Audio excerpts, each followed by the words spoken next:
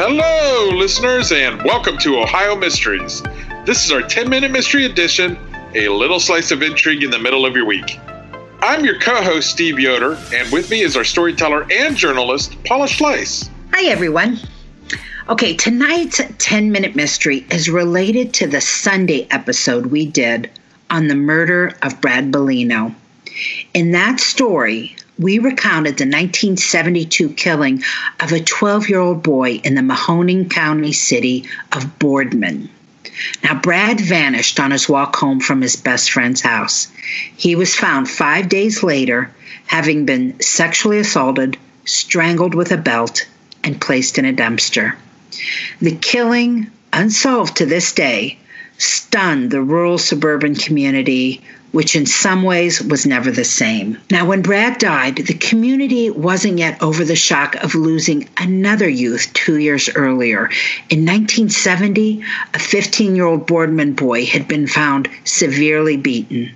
Thomas Baird survived a few days before succumbing to his head injuries, but couldn't recover enough to help police.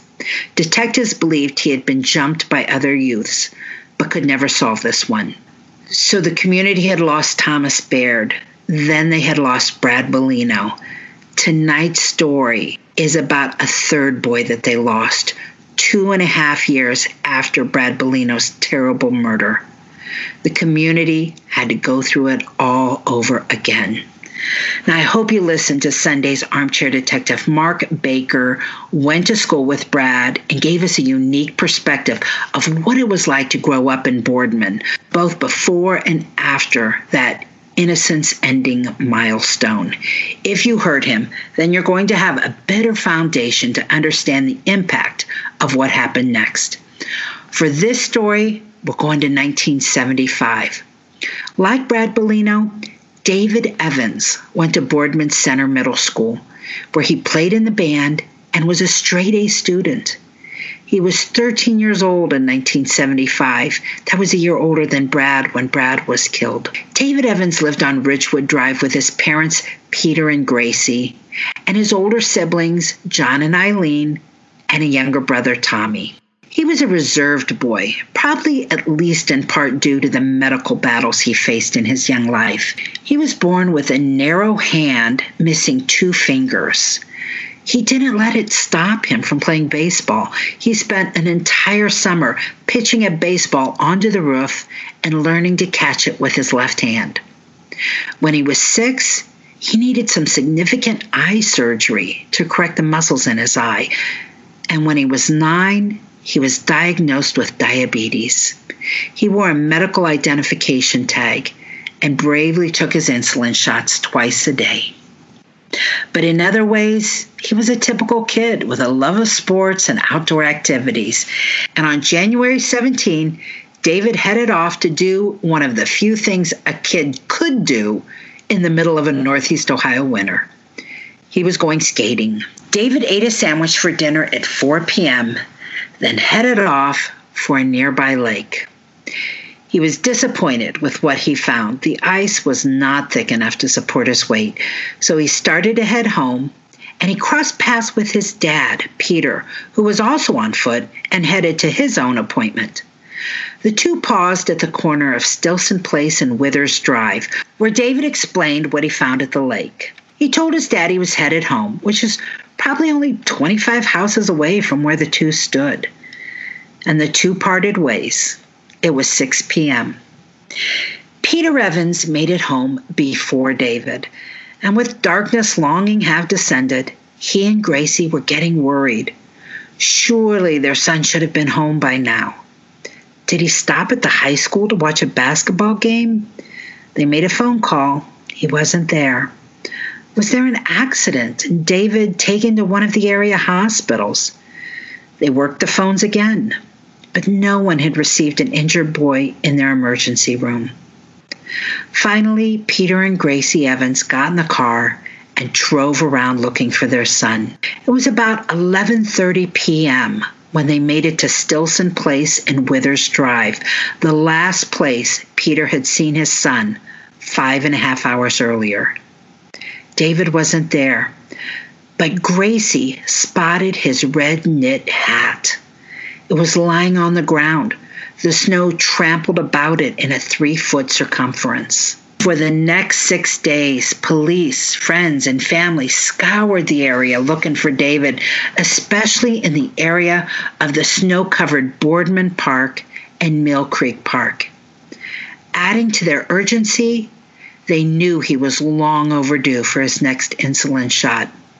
The National Guard added a helicopter to the search. Meanwhile, police were conducting interviews and polygraph exams. David's entire family took the lie detector tests and were cleared.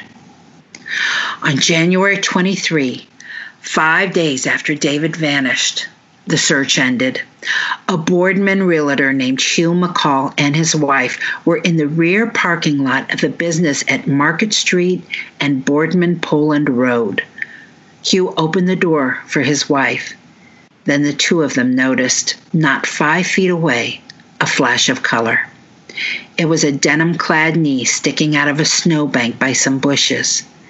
They investigated and found David's frozen body. They were less than half a mile from where Brad Bellino was found 2.5 years earlier. David was lying on his back, one knee bent, the other leg straight, his hands on his chest. He was fully clothed, still wearing his blue jeans, blue plaid jacket, maroon sweatshirt, and tan boots. But the clothing around his torso was bunched up around his neck, as if he had been dragged by the feet to where he lay. Coroner Dr. Nathan Belinkie found David's left wrist had been broken after his death. There was also a small puncture wound in his back, a perfectly round hole, 1 inch in diameter and 1 inch deep, right above the waist. Investigators still have no idea what caused that hole. It wasn't made by a knife. It wasn't made by a bullet. There was minor bruising under his chin, right eye, and left ear, but little blood.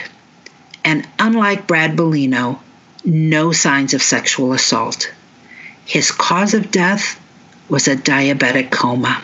There was one other odd finding. David had eaten that sandwich at home at 4 p.m., but at some point after his disappearance, he ate a large meal because he died with a full stomach. And yet, incredibly, Coroner Belinkie concluded that there were no signs of foul play, no sign of a crime, and that David died of natural causes. Peter and Gracie Evans couldn't believe it. They called the report a comedy of errors and criticized the coroner for suggesting their son had walked himself 15 blocks from home, ate a large meal, laid down to die by some bushes, and managed to bruise and puncture himself, not to mention break his own wrist after death. Peter Evans told reporters he believed his son was abducted. He was too shy to accept a ride from a stranger willingly, always kept his parents informed of his whereabouts, and knew he would need his insulin shot the next morning. In a very unusual move, the angry coroner fought back, chiding the parents and the media. After seeing the Evansons give an interview, he released a statement that said their comments were unfounded and that while he would never normally participate in a public debate over a case, he felt the need to defend himself. Incidentally, the coroner's statement revealed a couple of things that hadn't been public knowledge before. The Evanses had told him that a month prior to David's death, there had been several hang-up phone calls to the house. It was enough of a harassment that they actually reported it to the police. And we also learned that after David's death, but before his body was found, David's parents had received a ransom call demanding $500 for the return of their son. The ransom caller never called back to complete the plan. Given the growing hostility between the coroner and David's parents, the Evanses asked the FBI to get involved. But back in 1975, they lacked any jurisdiction in the case. Fortunately, Boardman Police Chief Grant Hess disagreed with the county coroner and kept his detectives on the case. Even as recently as the early 2000s, cold case detectives were cracking open the file for another look. Given the tension in Boardman over the Bellino and Evans murders, it was easy to want to blame both of them on a single killer. There were similarities. 2 boys, 12 and 13, abducted from the street. But Brad had been sexually assaulted. David had not. So what was the motive in David's case? Police said the lack of a crime scene complicated things. The hat indicated where it began. The bushes proved where it had ended. But something happened between those 2 places. Knowing that location could provide new evidence. Police didn't even know the date and time of David's death. Because his body was frozen, it was impossible to narrow it down. But not knowing when David died could make the case more similar to Brad's than might otherwise be obvious, because Brad had been held prisoner for a full day before he was killed. David had that meal in his stomach that wasn't there when he left home for the lake.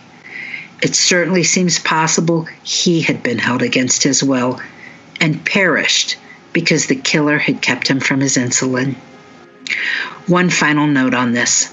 Dr. Nathan Belinkie, the coroner who refused to rule David's death a homicide, in 1993, at the age of 79, he was found guilty of supplying pills to drug dealers for resale. He was forced to resign, surrendered his medical license, and served 6 months in jail. That's it for our midweek 10-minute mystery. We'll see you here Sunday for our next regular full-sized Ohio Mystery episode. In the meantime, enjoy the rest of your week, and may all of your mysteries have happy endings.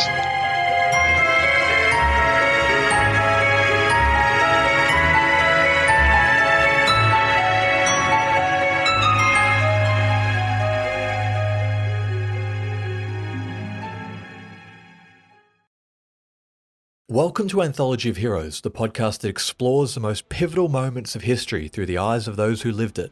In this podcast, we don't spend our time recounting facts and dates. Instead, we follow in the footsteps of national heroes, kings, or ordinary people who lived and breathed the moments that shaped our world.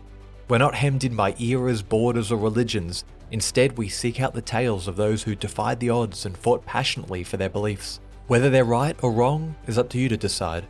From Vercingetorix's doomed rebellion against Rome, to Osceola's unshakable war against the USA, all the way up to the inspiring Sobibor concentration camp uprising in World War II, each episode is an immersive listening experience, blending music and sound effects to really draw you into the story. Our episodes go for about 45 minutes, making them perfect for your commute, and are crafted using a wealth of historical sources, which I list on our website if you want to learn more. I'm the host, Elliot Gates, and I'm thrilled to have you joining me as we uncover history's hidden gems and illuminate the faded pages of our past. Look out for the Anthology of Heroes podcast on Spotify, Apple Music, or anywhere else you get your podcasts from.